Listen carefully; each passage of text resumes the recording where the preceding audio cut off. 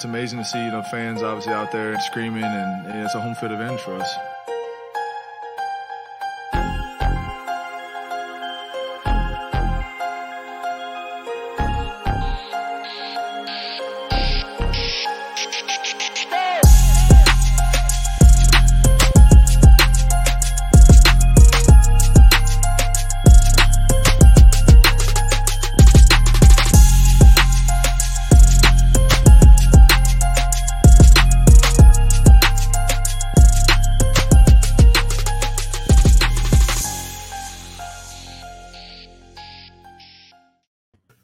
What's up, everybody? Welcome to the second episode of Justice for All.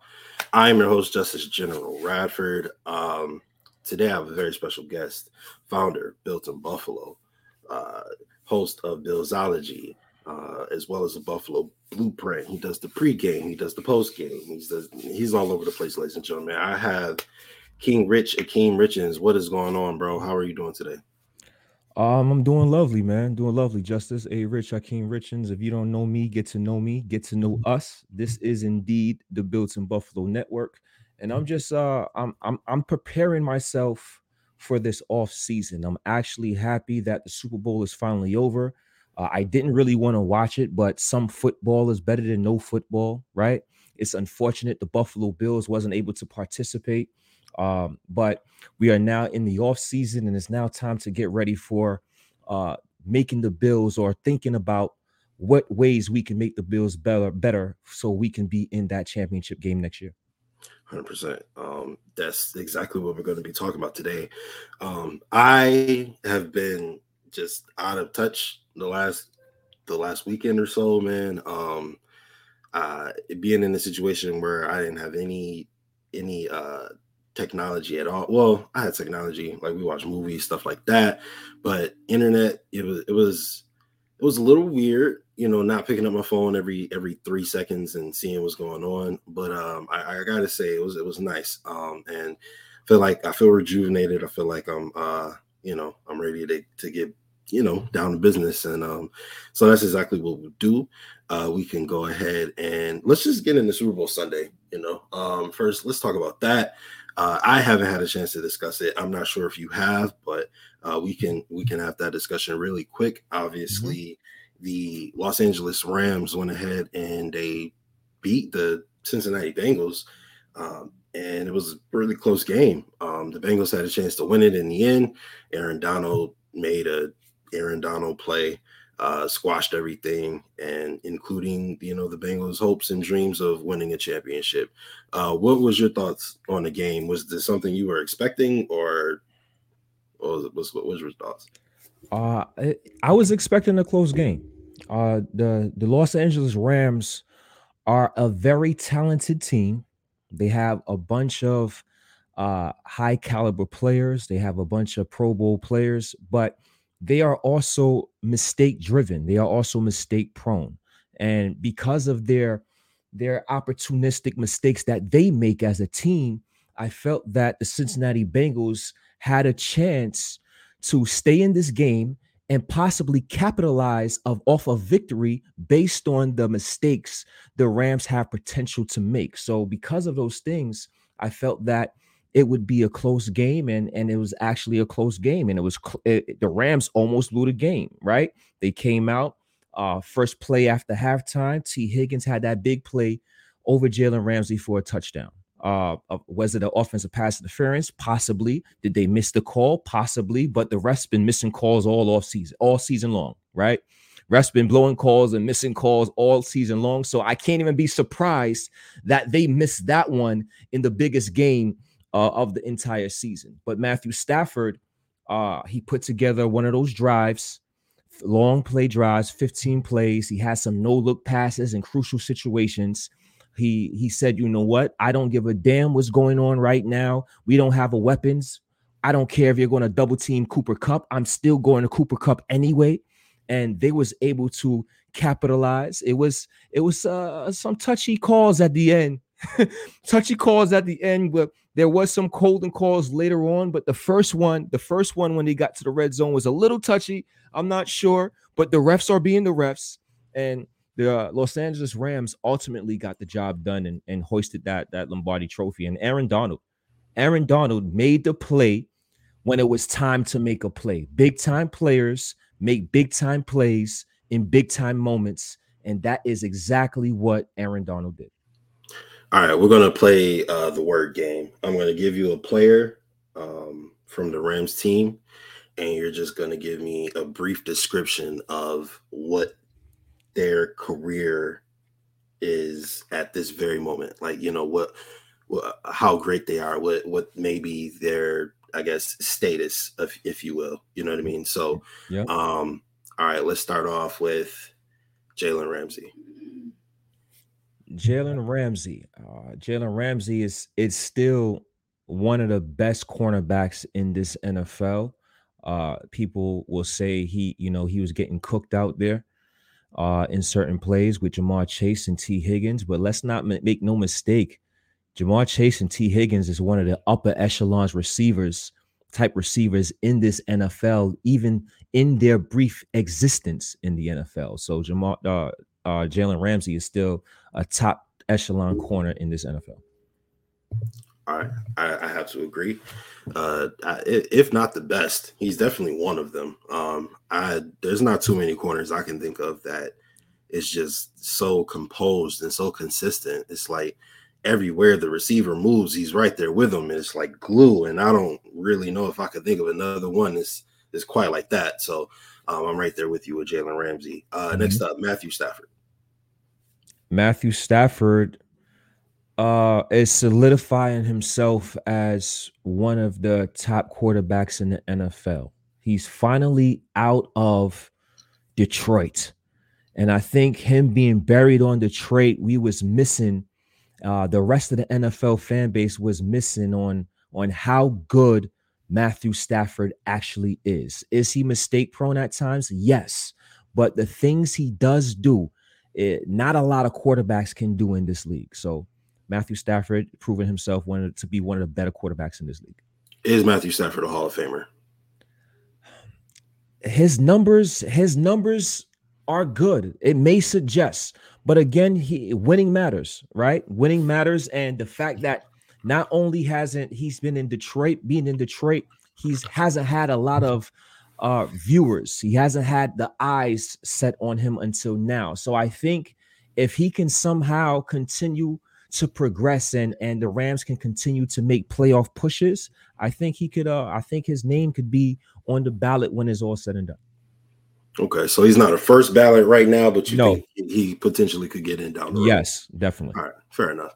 All right, Odell Beckham Jr.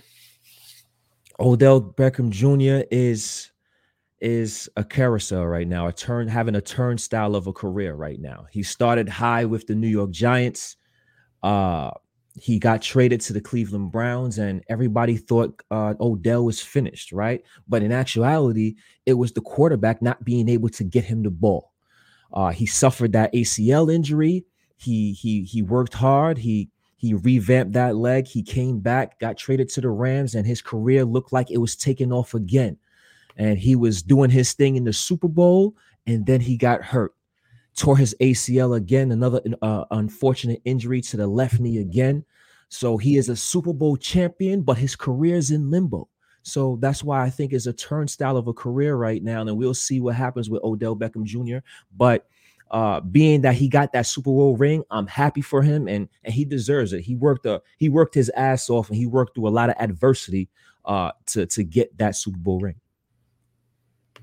Okay, so do you think that Odell has solidified himself back in the top 10 wide receivers despite his injury? Let's say it's not an ACL, right? Or I mean, you know, even when he comes back, has he solidified himself as a top 10 wide receiver in the NFL? I think it's tough right now. I think it's really tough. If he didn't have that injury in the Super Bowl, I would probably make that argument. But possibly tearing that same leg, that same ACL twice now. He's 29, going on 30. It's really tough to put him in the top 10 when you have a lot of very good receivers and he's coming off that injury. right? We have Devontae Adams and Stephon Diggs and Tyreek Hill and Cooper Kupp and Jefferson and Shamar Chase and Keenan Allen and Adam Thielen and Mike Williams. The list can go on and on and on. So I think a healthy Odell Beckham, yes. Injury riddled Odell Beckham, I'm not so sure. Okay, that's fair. All right, two more. Sure. Let's go. Cooper Kupp. Cooper Kupp is the best wide receiver in the NFL right now. Now listen, are there more talented guys? Yes, there are more talented guys. Are there more athletic guys? Are there more speedy guys? Yes, there are those guys that's more athletic, more speedy, and more explosive than Cooper Kupp. But the production speaks for himself, right? Triple Crown winner, Super Bowl MVP. I don't know how much receivers are doing that. So I cannot take away what he's actually doing on the field, and that's producing at maximum levels. And because of that, I have him as the #1 rated receiver in this NFL right now. That's fair. All right. Last but not least, Aaron Donald. And Aaron Donald is playing his way, in my opinion, as the best defensive player in NFL history. Now, I made that statement in Twitter, and I got a lot of people agreeing with me, and I got a lot of backlash from it. Don't get me wrong; there are a lot of great players out here, a lot of historic players, from Reggie White to Bruce Smith, to who I think right now, if I had to take a second and think about it, Lawrence Taylor might be still number one on that list, right? What Lawrence Taylor was able to do with the New York Giants, winning an MVP as a linebacker, and his accolades and his statistics, it's something to behold. But Aaron Donald has been in the league 8 years. He hasn't been in the league a decade yet. He's made the Pro Bowl every year, and he's a 7-time All-Pro, and he's a 3-time Defensive Player of the Year. A lot of players, Reggie White, Bruce Smith, they don't have three Defensive Player of the Year honors, right? So what he's able to do in less than 10 years, at the age of 30, where he's still in his prime and probably could play another 5 to 7 years, Aaron Donald is solidifying himself as, if not the best, definitely one of the top 3 to 5 best defensive players in NFL history. See, now I'm there with you. I really do think he is the greatest of all time. People kind of disagree with me. So like you said, some people agree. I just feel like look, I didn't get to see Lawrence Taylor play. All right. I didn't really get to see much of Bruce Smith, obviously. I can't imagine that they was just doing to people what Aaron Donald do to people. Like, it's in Aaron Donald's situation, it's not like let's say a Myles Garrett or a Joey Bosa, right? Or even a TJ Watt to a degree, right? It's not just I make a lot of plays. You know, if you leave me one-on-one, I'll probably beat your guy, but sometimes I'll get blocked. It's if you leave Aaron Donald one-on-one with any guard, any center in the NFL, you lose every time. There may be 1.2% of the time where Aaron Donald doesn't just right away beat a one-on-one man-to-man deal.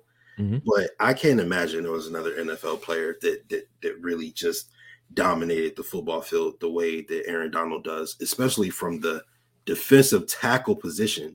If Aaron Donald was a defensive end, it would not be fair. Like, he would literally be throwing tackles into quarterbacks' laps. So I don't know. He's the best defensive player of all time in my eyes.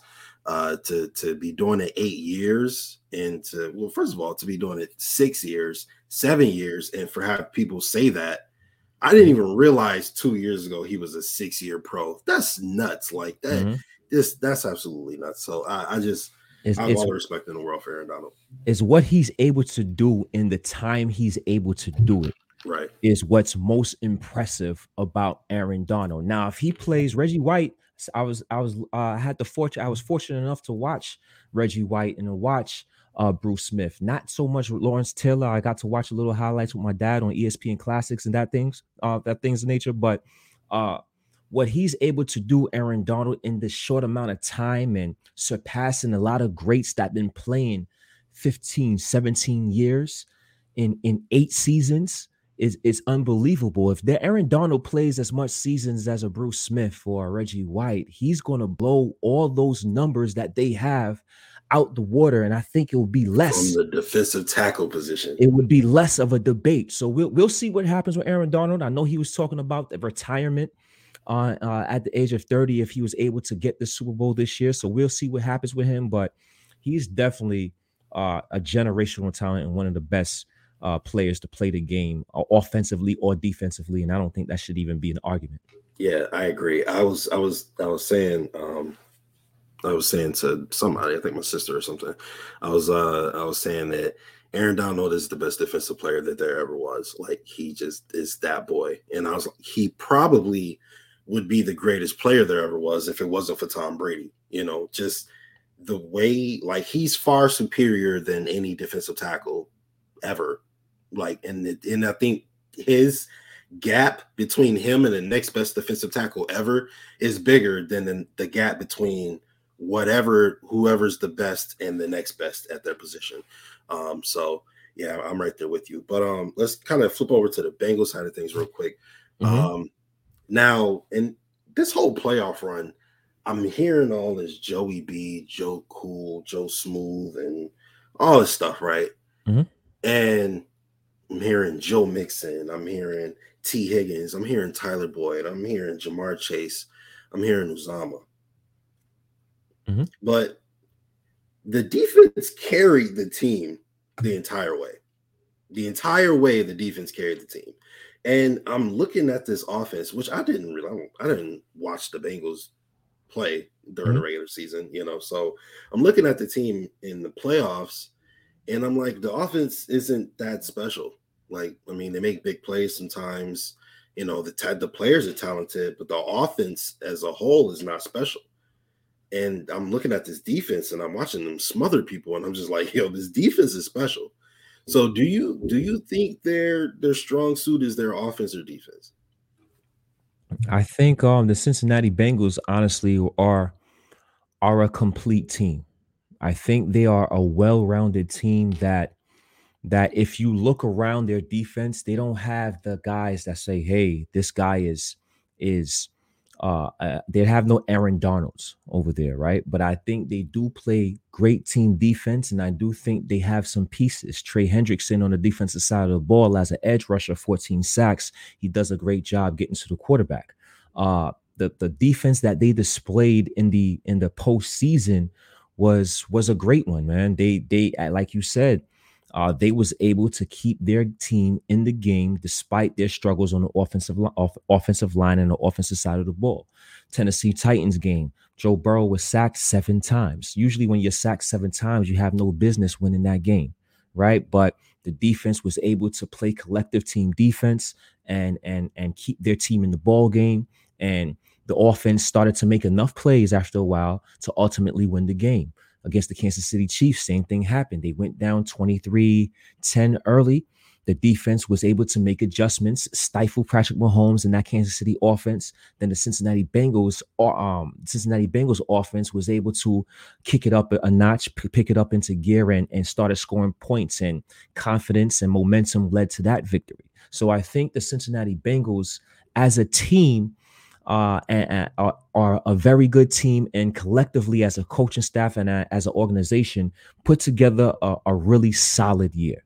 And congratulations to them. Hats off to them. They're one of those teams that had no business being there, in my opinion, but they was there, and luck almost fell to their side once again, right? The Rams were supposed to win. They was favorites, and OBJ goes down, and now we're like, oh shit.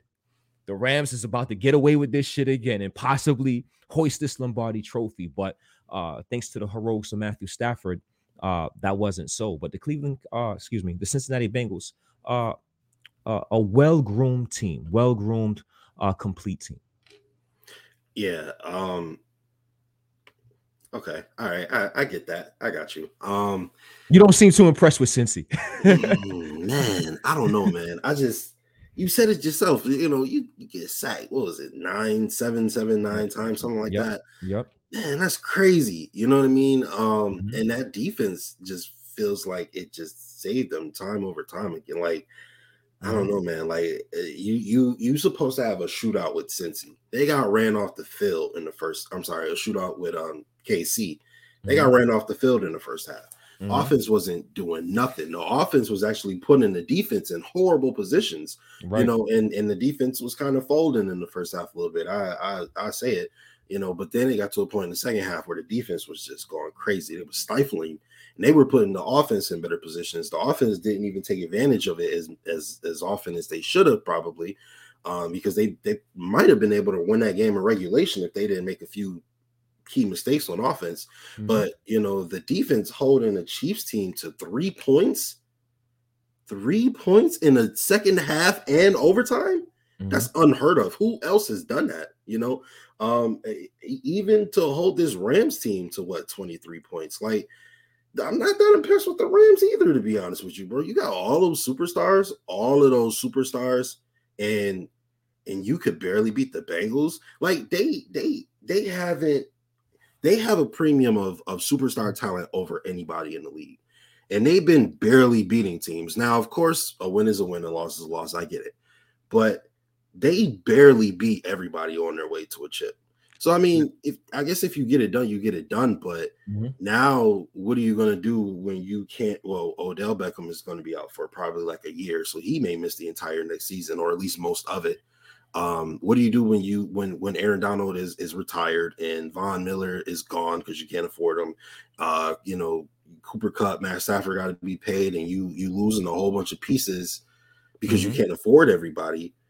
You know, you see what happened after they lost Odell Beckham Jr. They almost folded on offense.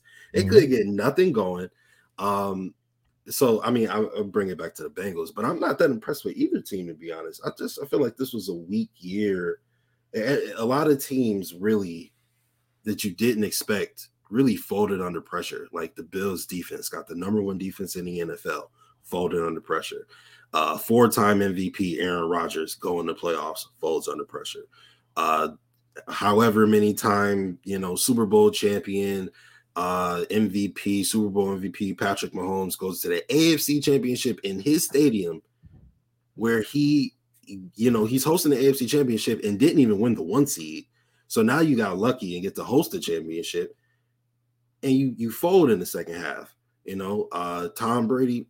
I mean, I don't know more. I don't more so put the folding on him, but the Bucks team they most certainly folded. The Chargers folded. I don't know, man. There's a lot of very underwhelming performances from people, teams, entities you thought would be better. And But I want to make this point before we move on, because I think that you made excellent points, and every team in the NFL have strengths and have weaknesses, right? And this is where I think the Cincinnati Bengals was able to capitalize on being good and lucky at the same time. They play the Tennessee Titans. Their weakness is Ryan Tannehill, right? They want to be able to run the ball efficiently and their work off play action. And if Ryan Tannehill is not playing his A game, it could be a weakness for the Tennessee Titans. What happened with the Tennessee Titans? Ryan Tannehill threw a couple of picks. The Cincinnati Bengals was able to take advantage of that, right? Credit the Cincinnati Bengals definitely being, in my opinion, lucky and good at the same time. Patrick Mahomes was having them same deficiencies that came up in that divisional game against the Bengals is the same deficiencies that came up during the regular season that they was trying to get over, and it came up again in the playoffs, right? So their deficiencies of the Kansas City Chiefs reared its ugly head, and the Cincinnati Bengals was able to capitalize on that. And again, with the Rams making a bunch of mistakes, they're prone to making mistakes, and that almost reared its ugly head to favor the Cincinnati Bengals again. So I think you do have some point to it. I think the Cincinnati Bengals are a good team, but they was able to capitalize on a lot of teams' deficiencies that they had throughout the course of their seasons. I think that's a good point. They were definitely opportunistic, and they 100% took advantage of the opportunities that were afforded to them. All right, so now that the season is over, we got a lot of hype around a lot of people, right? Joe Burrow has gotten hype, and although I wasn't necessarily impressed with him, he made it to the Super Bowl. Justin Herbert gets a lot of hype. He hasn't made the playoffs yet. Lamar gets a lot of hype. Josh hype. Pat hype. Right. Okay. So I need the top 5 quarterbacks in the AFC. I need your order, your list in order. Top 5 quarterbacks in the AFC. Yes, sir. And I made a tweet about this. I hope I can remember. Top 5. Number 1 is Josh Allen. Josh Allen, in my opinion, is the number 1 quarterback in the AFC conference. What he's able to do with his feet and with his legs, I think it's something that is generational. And I think that him playing the way he played in the playoffs is something that can't be ignored. Did the team lose? Yes, the team lost. Was it to the fault of Josh Allen? It had nothing to do with the fault of Josh Allen. Even against the Kansas City Chiefs, as great as Patrick Mahomes was in that particular game, Josh Allen was better. So Josh Allen, as long as he can keep that consistency, now this is what we want from him next season. We want Josh Allen to be consistent throughout the course of the entire season. And I think that is coming this season. So Josh Allen is my number 1 quarterback in the AFC. Number 2 is Patrick Mahomes. I really don't think we can deny Patrick Mahomes and his talent, what his accolades are, and what he's able to do. Number 3 is Joe Burrow. I have to put Joe Burrow 3 because is he more talented than the next guy on my list? I'm not sure if he's more talented, but I can't ignore his accomplishments, and I can't ignore him having a garbage offensive line, and still, even though he has help from his defense and the rest of his team, he still finds ways to put points on the board and make things happen. And he got that Cincinnati team to the Super Bowl. So Joe Burrow is my number 3 quarterback. My number 4 quarterback is Justin Herbert, who probably should be number 3, but for whatever reason, he's been great since he's entered the league, and he still can't get over the hump of making the playoffs. And I think the Chargers had playoff teams in both years surrounding Justin Herbert. So I'm not sure what's going on there, but I think that being that the fact that the Chargers haven't made the playoffs, I think that hurts him a little bit, and that's why I have him 4th as opposed to 3rd. And number 5. Number 5 is a tough one. I think I'm gonna have to go. I think I gotta go Lamar Jackson here. I think Lamar Jackson is who were you battling with him between? So the battle right now, I think that Derek Carr gets overlooked a lot. I think Derek Carr, completion percentage wise, he's been in multiple systems and he's played well. He's bounced back from that broken leg that he suffered a couple of years ago. And I think Derek Carr is a quarterback that should be talked about a little bit more, but he's not, right? And I want to put him 5, but I can't ignore the talents and accolades of Lamar Jackson at the same time. I understand that he had his injury. I understand that they had 18, 19, 20 players on injured reserve, so he could be forgotten about because of those things. But I have Lamar Jackson as my 5th quarterback in the AFC right now. So Josh Allen, Patrick Mahomes, Joe Burrow, Justin Herbert, and Lamar Jackson. See, I have mine's kind of different. Well, it's pretty much the same. I just flipped 3 and 5. I got Josh, Pat. I got Lamar at 3. Okay, not mad at it. I got Justin Herbert at 4, and I got Joe Burrow at 5. I Okay. think, and this is just for me. This is like how I judge players is basically like, if all things were even, who do I think would lead the team to more success, right? So I think Josh Allen would give me my highest opportunity of success of any quarterback in the league, and obviously first in the AFC. Then Patrick Mahomes. If there's another planet Josh Allen is on, Patrick Mahomes is also on that planet. I just think Josh Allen is a little bit better. Lamar Jackson, I think his skill set is so devastating that if, again, all things equal, I think he probably gives me a premium to win over Justin Herbert, what Justin Herbert does. Because although Justin Herbert is pretty good, I think that people say Josh Allen is inconsistent, but I think that Justin Herbert is what they think Josh Allen is, right? I think he is super inconsistent, which is fine. You know, he's only been in the league 2 years, so he'll definitely have opportunity to grow. And then Joe Burrow. I think Joe Burrow is good. I just don't think he gives me as much as an opportunity to win as the other 4 do. And honestly, again, I might be kind of on the fence between him and Derek Carr for that 5th spot. So Derek, yeah, that's kind of like, you know, neck and neck right there for me.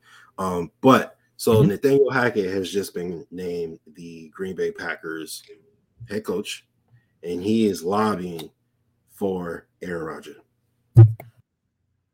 Excuse me. So Aaron Rodgers is now on the Denver Broncos.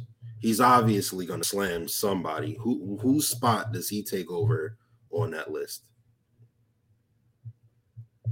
And whose spot does Aaron Rodgers take over on that list? Oh, Yeah. Oh, well, if Aaron Rodgers comes to the AFC, it's an entirely different ball game. Now, I would have to, based on the list, I have to put Lamar Jackson six based on just simply based on my list, because he's the 5th guy. If you want to move Aaron Rodgers there, I have to move somebody down, right? So just based off that, I would put Aaron Rodgers in the top 5 and have Lamar Jackson 6. No, I mean, yeah, I got that. I mean, I don't know who wouldn't put Aaron Rodgers in the top 5, but right. What spot would you put him in? Because he's taking over somebody's spot. You said he was going to bump out Lamar. So here's my thing. How I view my ratings, my top 5 ratings is I combined what's happening now, you know what I mean? Because I got to go by the now. I combine what's happening now, the production, and the talent.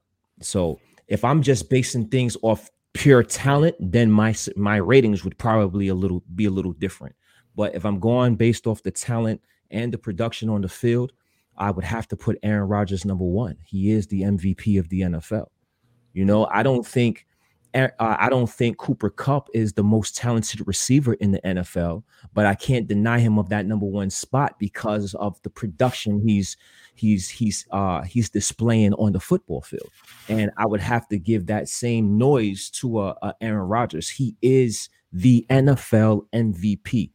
And because of that, I would probably catapult him as the number 1 quarterback in that division. Now, things may be different based on the season he has. I'm not sure what type of schedules the Green Bay Packers been playing over the course of the years. He's been playing a lot of Chicago Bears and Detroit.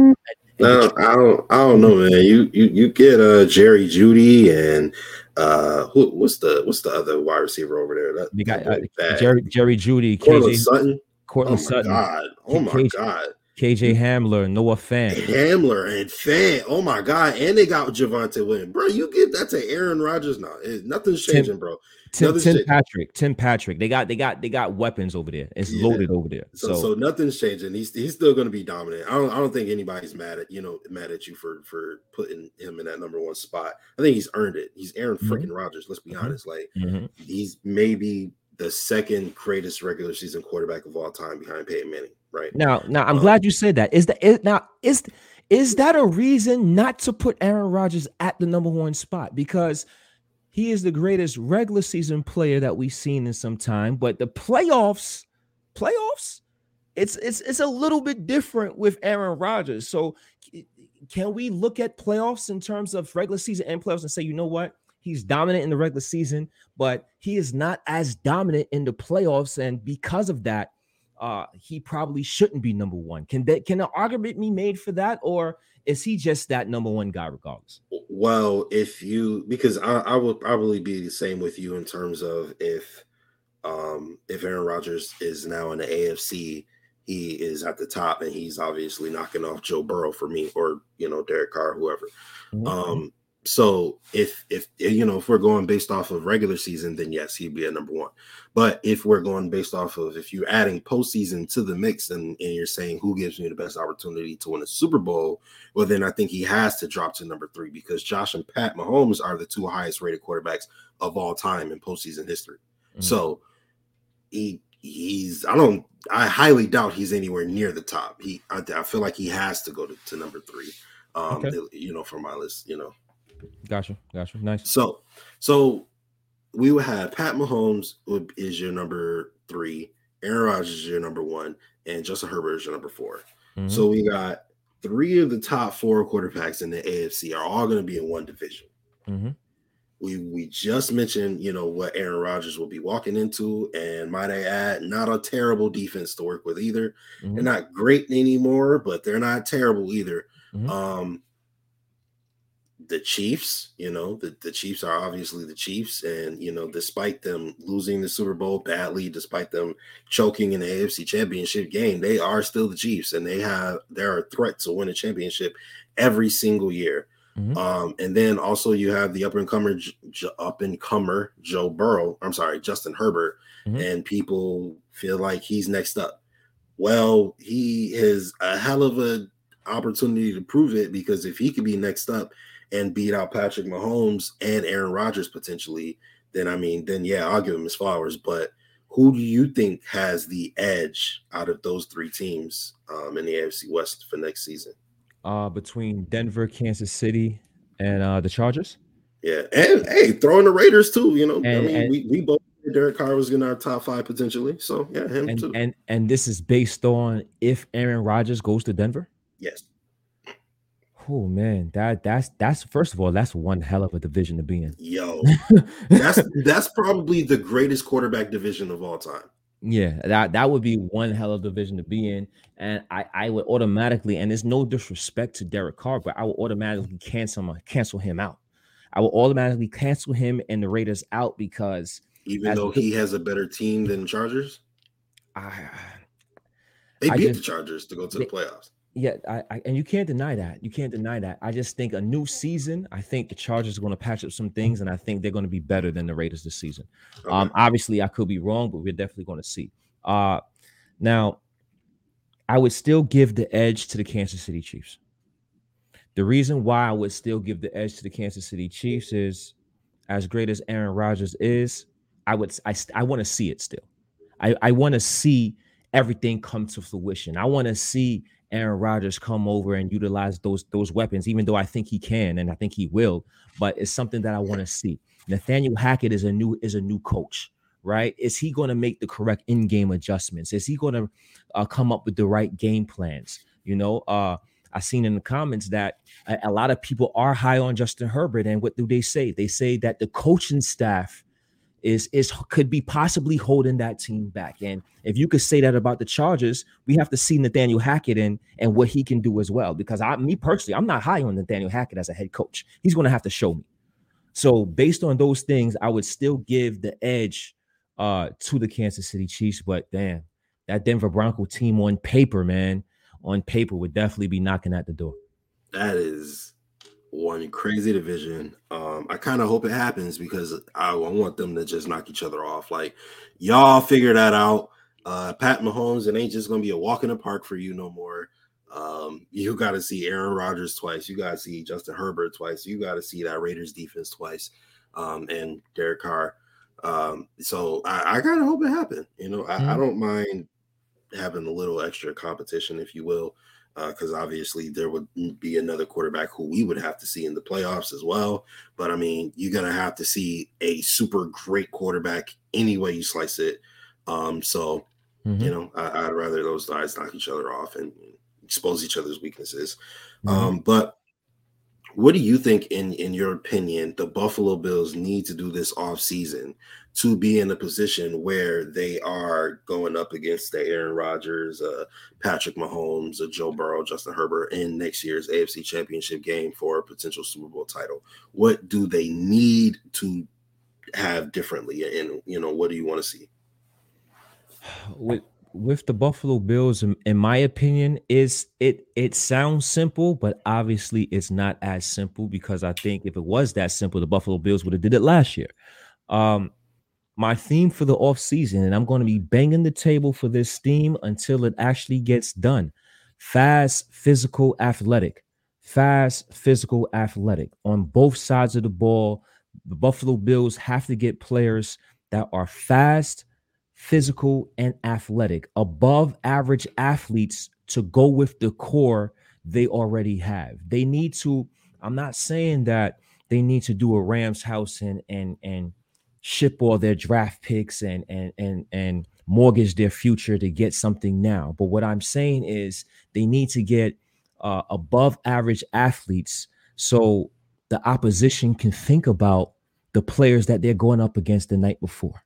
I don't think defensive coordinators are losing sleep at night because they have to see Ed Oliver or Jerry Hughes, right? I think that the Buffalo Bills have to acquire players that the opposition would be scared of. Like, listen, when the quarterbacks is coming up on the line of scrimmage, point that number out. They want to know where this particular guy is on every play, because this guy, if we don't point him out, he can be a wrecking ball. He can dominate the game. And I don't think the Buffalo Bills have that.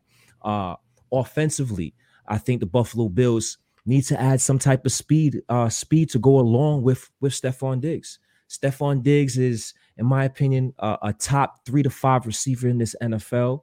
I think the Buffalo Bills have a lot of depth pieces, right? They don't have the Rams issue. The Rams, one of their stars go down, and now all of a sudden their offensive weapons look bleak, right? Because they're so top heavy. I don't think the Buffalo Bills have that problem. They have depth along their roster, but I think they need to add more speed and more explosiveness to put some fear in the opposing defenses. So as a whole, I think the Buffalo Bills just need to add fast, physical, and athletic players to go with their core. And I think if they do that, I think the Buffalo Bills will be right there in the hunt once again. So one thing I always say is Leslie Frazier is a really good coach, because he will put his defenders in the spot they need to be in for them to best succeed, right? This is the spot you need to be in for the highest potential for something good for us to happen, right? Mm-hmm. And if you're a good player, you can go out there, you can execute, you know, and make it happen. If you're a great player, you can make great plays. You know, if he makes probably average players look really good, you know. And so I was always thinking, like, yo, so what if we had some good players, so you make them look great? What if we had great players? They'll make them Hall of Famers, right? And but you kind of you said something about the Rams that kind of. So you mentioned how we're really, really deep on our roster, right? We have depth everywhere. It's really a beautiful roster if you take a step back and look at it, right? Would you sacrifice that depth for a really good players, really good players all over the place, and be a little more top heavy than we are? Not necessarily like the Rams, where you got superstars everywhere and then guys off the street everywhere else, but more so kind of up the scale from, backups that are high level to players that are like mid level, maybe get players that are high level and backups that are little mid to low level. And that's the thing. That's the thing about it, right? Because we don't know what the hell the NFL will hold for each team each and every season. The Buffalo Bills, ever since Sean McDermott and Brandon Beane came to Orchard Park or Highmark Stadium, they've been a great job avoiding big injuries, right? They don't have those injury plagued years like the Pittsburgh Steelers or the Baltimore Ravens or the New York Jets had in the past, right? But next season presents another season, and we don't know what may happen. So, do we want to sacrifice that depth? And all of a sudden, when we do sacrifice that depth, we are riddled with injuries, right? So that's something that I think the Bills organization is really going to have to pay attention to. And I think I would break things down into sections right now. I'm thinking like this, okay? The Buffalo Bills, I wouldn't deny going to get defensive linemen and getting edge rushers of that kind. But the Buffalo Bills at the same time, they've done that in the past. They've got 4 or 5 defensive linemen in the last couple of years and kind of ignored the cornerback position. So let's go out now and feed the secondary. Let's go out and get some depth in the secondary. Let's go out and get some above average athletes that can run and can play in the secondary to help along that defensive line, because I think they go hand in hand, right? I think it's a trickle effect. If you're not getting to the passer, you better have corners that can be able to hold up and stay with their man and vice versa. So I just think the Buffalo Bills got to do a better job at playing Tetris and matching what they feel is necessary this offseason. And I think this offseason, being that Trey White is hurt, being that Levi Wallace is a free agent, I think now it's time to prioritize the cornerback position and getting specific type of cornerbacks again that can play physical, that can run, and that can actually play. I think you can use some speed at the receiver position. Will Cole Beasley be back? He's on the team, right? But there's been some talks and some rumblings that he should be released. Isaiah McKenzie's a free agent, our speedy guy. Will he come back? Right. So I think the Buffalo Bills can add some speed on offense at receiver. I think the Buffalo Bills obviously can use some offensive line help. I think that a number 2 tight end can help go a long way with the progression of the offense as well. That will be another weapon. That'll be another threat. So there are things that the Buffalo Bills can do that they haven't done in the past that could possibly help propel this team and take them to the next level. Okay. I agree with you. Mm-hmm. Now, I don't know, because it's tough, right?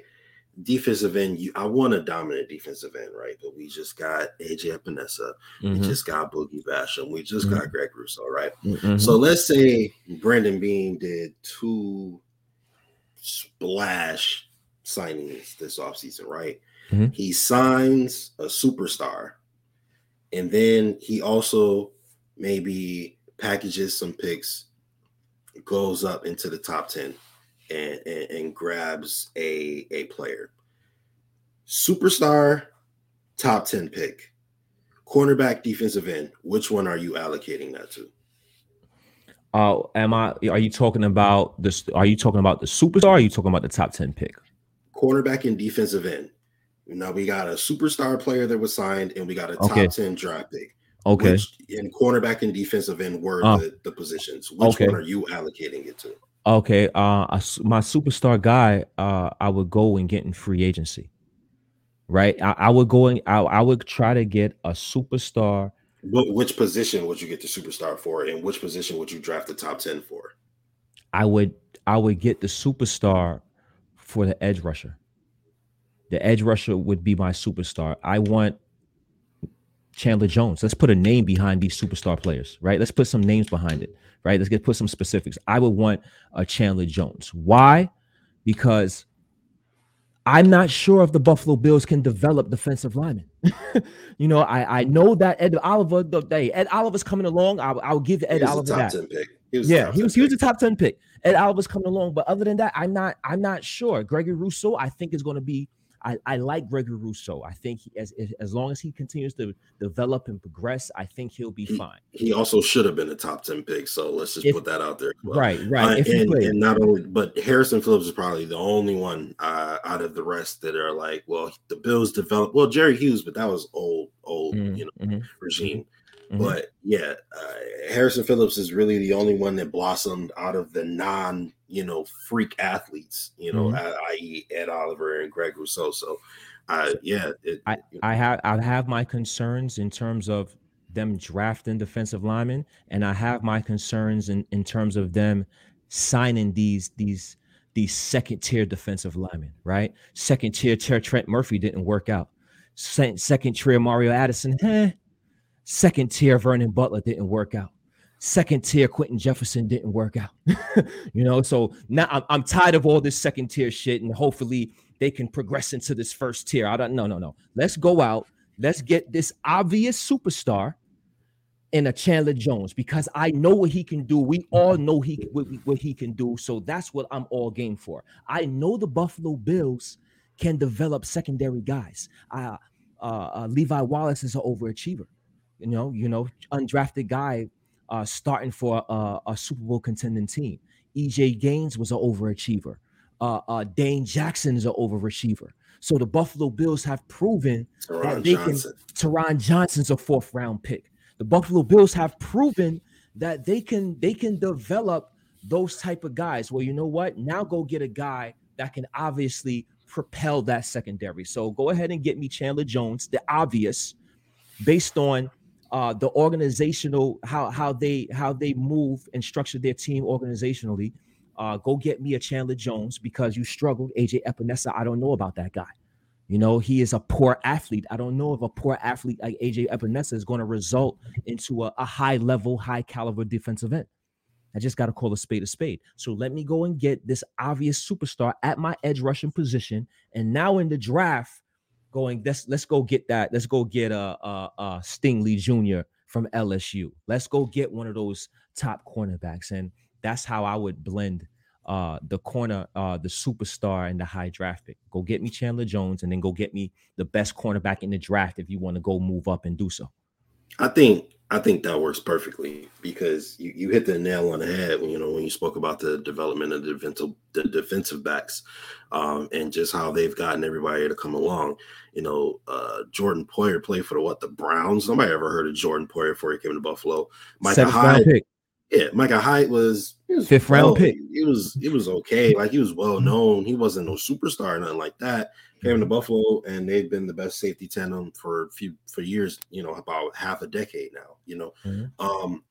Tre'Davious White, obviously another 1st round pick, but now has blossomed into one of the best cornerbacks in the NFL. You mentioned Levi Wallace, Dane Jackson, Teron Johnson, EJ Gaines. EJ Gaines, absolutely. And I think that drafting a guy would be a no-brainer. Go up and get somebody who's ultra talented, who is going to be able to play the position and play a position at a high level, and then you give me the mentorship of a Leslie Frazier, and letting him know what to do and where to be at all times. And I think it's a match made in heaven. And I also like the Chandler Jones signing, and I'll tell you, it's because Chandler Jones signing. Chandler Jones is older, right? He's not looking for no long-term contract. He's trying to go win a championship somewhere. Maybe might take a little bit of a pay cut because he wants to win a championship, right? Not only that, but now you have a certified veteran stud in this league coming in, teaching your Greg Rousseaus, your Boogie Bashams, your AJ Epinesas, and showing them how to be, a dominant pass rusher. And I think that Greg Rousseau, at the very least, has the ability, the physical traits to do it. We just gotta hope he turns more into. I think so. I think we're hoping for him to become more of a Micah Parsons than like a Tremaine Edmonds, if you will. So I think that both of those are. I like. I was going to say the same exact allocation. I wasn't going to give an exact player like in terms of Chandler Jones, but. I like that.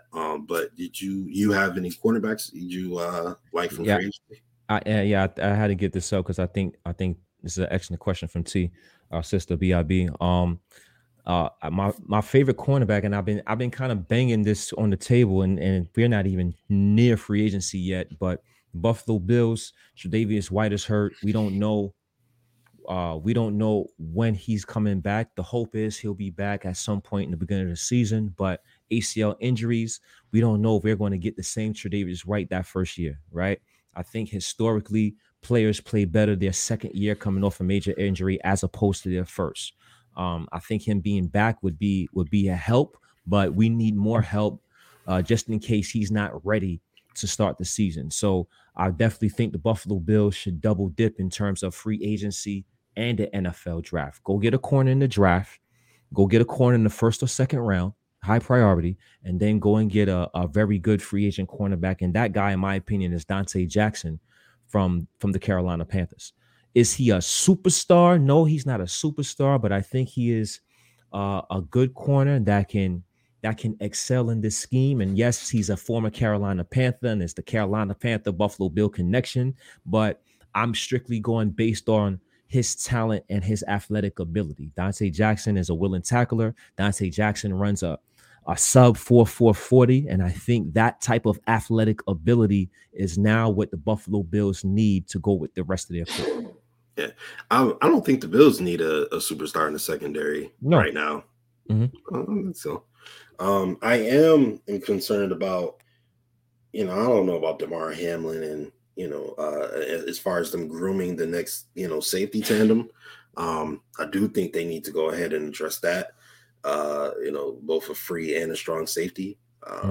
We'll see what happens, with Damar Hamlin and those boys, but I think they should start addressing that as well, because as good as Jordan Poyer and Micah Hyde are, they are getting up there in age. Yep. So, I think that should be it. But I like it. Did you have anything else you wanted to talk about? What you think about the defensive tackle position? Because I've been seeing a lot of mock drafts. Everybody's excited for the offseason and excited to improve the Buffalo Bills any way they could. Do you think the Bills have a high priority need at the defensive tackle position? We know Harrison Phillips is a free agent, and I think we all can be in agreement that he should be re-signed at least, right? But should the Bills address and go after another defensive lineman yet again early on in this draft or even in free agency? Yes, they need to address it somewhere. That's for sure. As far as is defensive tackle high priority, I wouldn't say it's high priority. I agree. You go ahead and you resign, Harrison Phillips.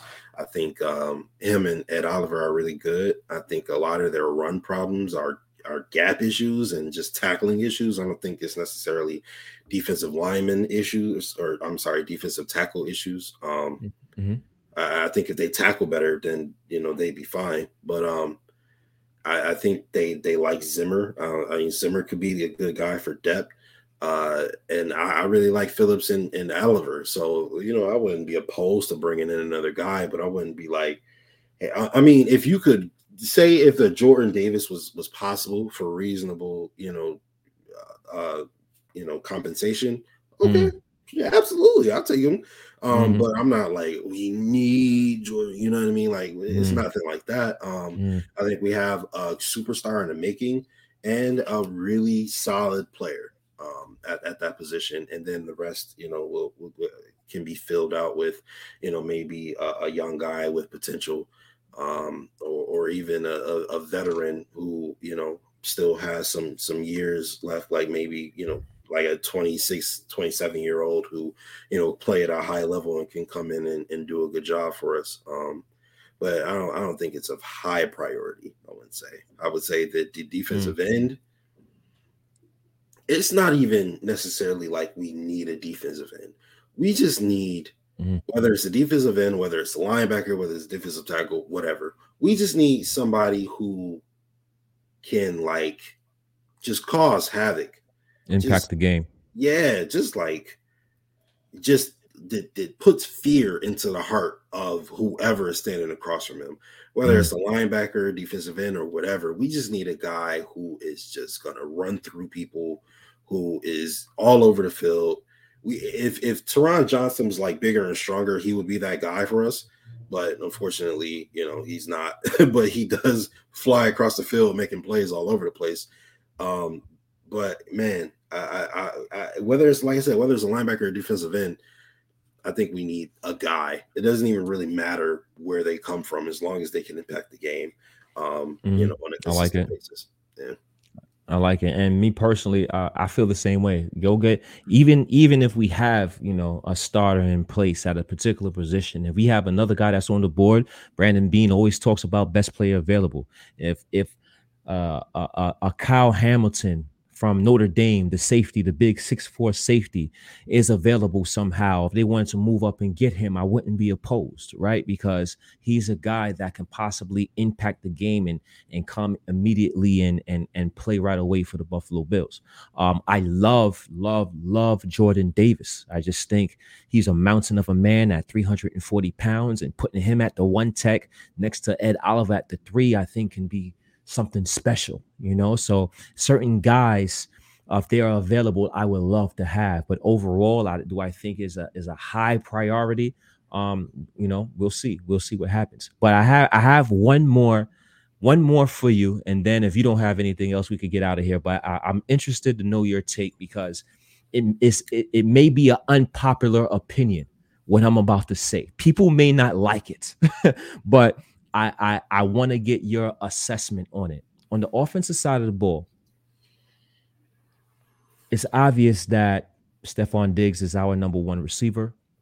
I think Gabriel Davis has earned the right to be looked at as the Buffalo Bills number 2 receiver. So I'm not going to bring in no Emmanuel Sanders kind of deal going on. I'm not spending no money on no outside receiver, because I think Gabriel Davis should claim that spot this year.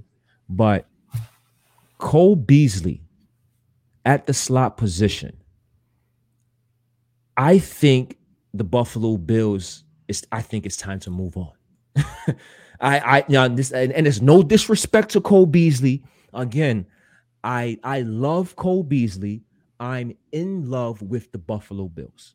And being that I'm in love with the Buffalo Bills, I'm thinking of the best ways possible to improve the team. And in my opinion, I think Cole Beasley, with the money, obviously, I think the money plays a factor, combined with, I think Cole Beasley still has a lot left in the tank, but I do think he's on a decline. So with the money that we're able to save, and I do think he's on a slight decline, I think the Buffalo Bills could, I wouldn't use upgrade at the position, but I think the Buffalo Bills can do better in terms of adding a more athletic dimension to that position, that slot position, making the offense more of a threat. I think Dawson Knox is now the security blanket that Cole Beasley once was for Josh Allen when he first arrived to Buffalo. So I want to get your thoughts on Cole Beasley. Do you think he should still remain on the Buffalo Bills team, or do you feel that it's time to possibly look in another direction? Because in my opinion, I think as much as I love Cole Beasley, I'm in love with the Buffalo Bills, and it's time to move on to another direction and get that a scarier dimension for that offense. You know what? I think Cole Beasley is still good. Okay. I think a lot of his ineffectiveness at times came from injury, or the fact that the offensive line was just absolutely disgusting. However, my man Lone Wolf said you might be able to get Pringle and Berrios with Cole Beasley savings. Now, if you asking me if I want Cole Beasley or Pringle and Berrios, that's a kind of a no-brainer. I'm going Pringle and Berrios just because of that speed. That speed is absolutely ridiculous. They would completely shift the way this offense operates. And I don't see any reason why we wouldn't go there. Pringle, that boy is fast. Like, I mean, I would like to see us keep McKenzie as well. But even if you bring in Pringle and Berrios, it kind of it doesn't even matter anymore at that point. Man, Ryan, uh, he's supposed to be on the show today. He said he's here for the Pringle talk, but I'm with bringing in Barrios. I'm with bringing in Pringle. Um, I like Beasley. I really do, man. I think that he taught I do Josh too. how to be a quarterback. I Mhm. think that he was a major influence on Josh in his whole development. And I appreciate everything he's done. Just not even for Josh, but just for us as Buffalo Bills fans. He has been so clutch in so many moments. He has been so consistent. He has been just the definition of stability up until last year, obviously. But yeah, man, Braxton Berrios and Pringle, Mm. they just bring an entire new dynamic to the offense, man. It's just speed everywhere now. You can't double team Stephon Diggs at all, or you're a Mhm. fool. Because Mhm. now not only is Gabe Davis running open somewhere, because you have to look out for the speed of Pringle and Berrios. Oh my goodness, man, and Dawson. Not oh my god, man, that would be crazy. Yeah. Oh, but he also says I would like to see. My best case scenario will probably be Pringle and James Washington. Washington. Mhm. Yeah, I like it. I like it. absolutely, absolutely. But before we go, it was Seth. Seth had a I, question. I'm kind of I'm glad you brought that up because I was going to do the same thing. I was going to bring up this exact same question, man. Great minds think alike. absolutely. So, my man Seth says, do you think it's more about scheme or lack of talent behind our D lines, lack of dominance? So, let's go ahead and get your thoughts on that, A. Rich. I think it's both. I think it's a combination of both. You know, I, I like Leslie Frazier a lot. I think that um, he's come into the Buffalo Bills and he's proven that he can put a defense together, right? Especially on that back end and the secondary with the talent that we have or the lack thereof. He's made the Buffalo Bills secondary appear a lot better than it actually is. And I'm not sure if another defensive coordinator can do what he's doing with the Buffalo Bills back end. But that defensive line, I just think that uh I think he has something to do with that as well, man. I think his scheme and his philosophy is a potential problem in the run game, right? In the run game, the run scheme, the run fits. I don't see too much adjustments made in terms of stopping that. So I do think it is a combination of Leslie Frazier and his scheme and the players that the Buffalo Bills have as well. Mario Addison is past his prime. Jerry Hughes is still getting to the pass rusher, but we know he's past his prime. Vernon Butler is just not that guy. AJ Epinesa, I'm not sure. I'm not sure. So I think it's a combination of both. And I think that's an excellent question. What you think, bro? 100%. I agree. It is excellent question. I would have to go with the talent, man. I'm not gonna lie. I think that Leslie Frazier is brilliant, man. I really do. I think that if Leslie Frazier was given a certain level of talent, I think he could probably coach the greatest defense of all time. I really do. Really nice. I just see it as when I look at what Leslie Frazier wants to do, I'm not mad at it, right? It's bend don't break. And I know people have a problem with that. I'm not mad at it because people was like, oh, I want this dominant defense. I want you to go attack people. And I get it. I really do. But then those defenses, unless they're all-time great defenses, they're giving up like 25 points a game, stuff like that.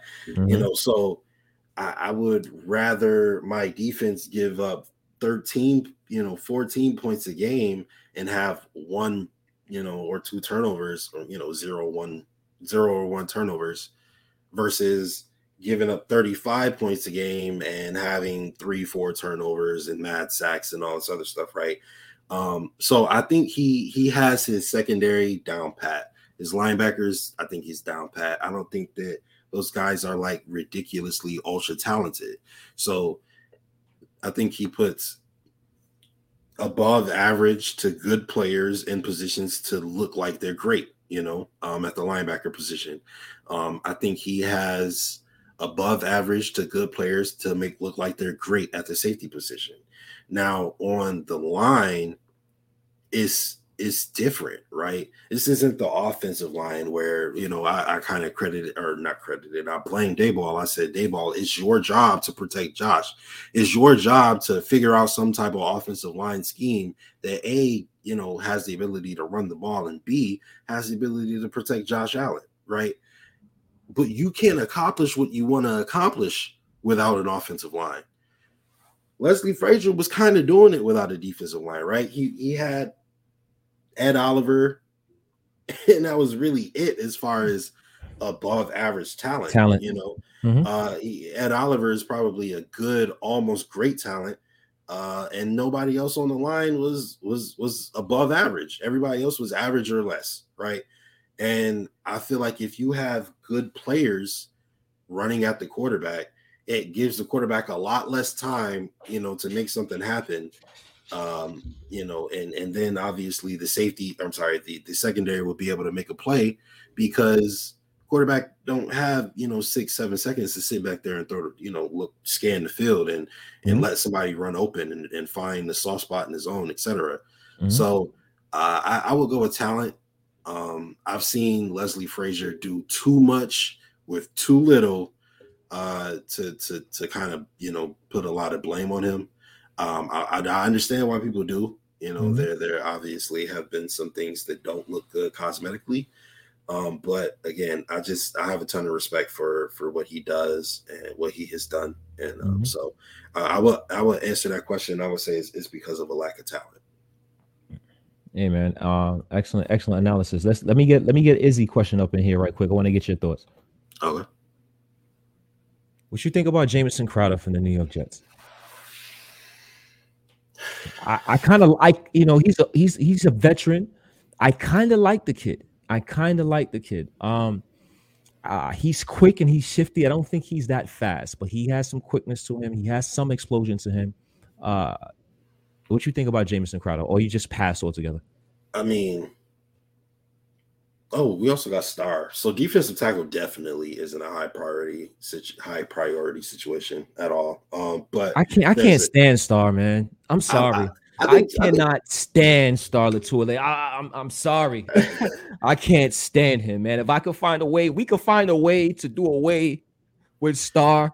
I would definitely look into that option. I'm not a fan. I'm sorry. I don't know, man. I feel like when Star is healthy and he's on the field, that boy perform. So I can't be too mad at Star, although I wish he was a little more consistent in terms of being able to play. But I know that the way his contract is set up, he's going to be on the team next year. So so I don't think defensive tackle is a high priority situation. But as far as Jamison Crowder, he's a good player, right? I just don't want him to come here and get lost in mediocrity, because that's sometimes what happens, right? When you have a guy who isn't like a culture shifter, when you have a guy who isn't an absolute freak, an absolute, just game wrecker, which, I mean, he can be at times, but not consistently, I think sometimes they get lost in mediocrity when they go to a bad team, and then you look around and nobody else is trying, and you're like, well, why am I trying? You lose in every game, stuff like that. I kind of want a guy that I think a Khalil Mack. I don't know how much he would be, but if there was a way we could get him to Buffalo, that's the kind of guy. I mean, like a guy who I know exactly. Yeah. I know he's gonna go out there and wreck the game. Like I know he's gonna make plays for me on any given play. Von Miller, I would like to see him come in for a year. I know he's still a game wrecker, depending on how much money he needs. There's guys. Calais Campbell is probably not like a crazy game wrecker the way he used to be, but he still can do it. And not only that, but he's a veteran. He's a Hall of Famer to the point where I don't think that he would get lost in mediocrity. He would kind of wake boys up. Like, yo, you're super talented. This is what you do, blah, blah, blah, blah. Mentor guys into being their best selves. So, Chandler, we talked about Chandler Jones, Izzy. We both said we would be on board with that. That would be something that we both, would like to see. So I'm not so super on board with Chandler Jones. I'm sorry, with Jamison Crowder. Yeah, Jamison Crowder. If I heard, the Bills signed Jamison Crowder, it's not like I would be upset, but probably wouldn't be my first choice. But to be fair, I said I wouldn't want Trey Hendrickson last offseason, and he made me eat my words. So right, yeah, great stuff, man. Great stuff. Absolutely. But I want to thank all of you guys for joining us. I want to thank my man A Rich for joining me today. Second ever episode of Justice for All. This has been fun, man. Man. This is kind of last minute. Like I said, I've had a crazy weekend. But I appreciate you for helping me make this happen, bro. And I appreciate all of you guys, joining us at 3 p.m. on a Tuesday. We never, I don't even think we have any live shows on Tuesday. And so for us to come in at 3 p.m. and you guys to pop up, really appreciate it. Most definitely. We did not discuss backup quarterbacks in Lone, but I promise got you on the next show. I am hungry. I need to eat something. So, appreciate you, A-Rich, for coming through. Please go follow him, King Rich _987, Billsology, Buffalo Blueprint, post-game show lately. He's all over the place. So definitely go make sure you check him out. You guys already know where you can find me, Justice General. And this is Justice for All every single Tuesday on Built in Buffalo Podcast Network. We usually go live Monday nights, so keep that in mind. Thank you guys for your support. Thank you guys for tuning in. Have a good night, guys, or good day. Go Bills. Go Bills.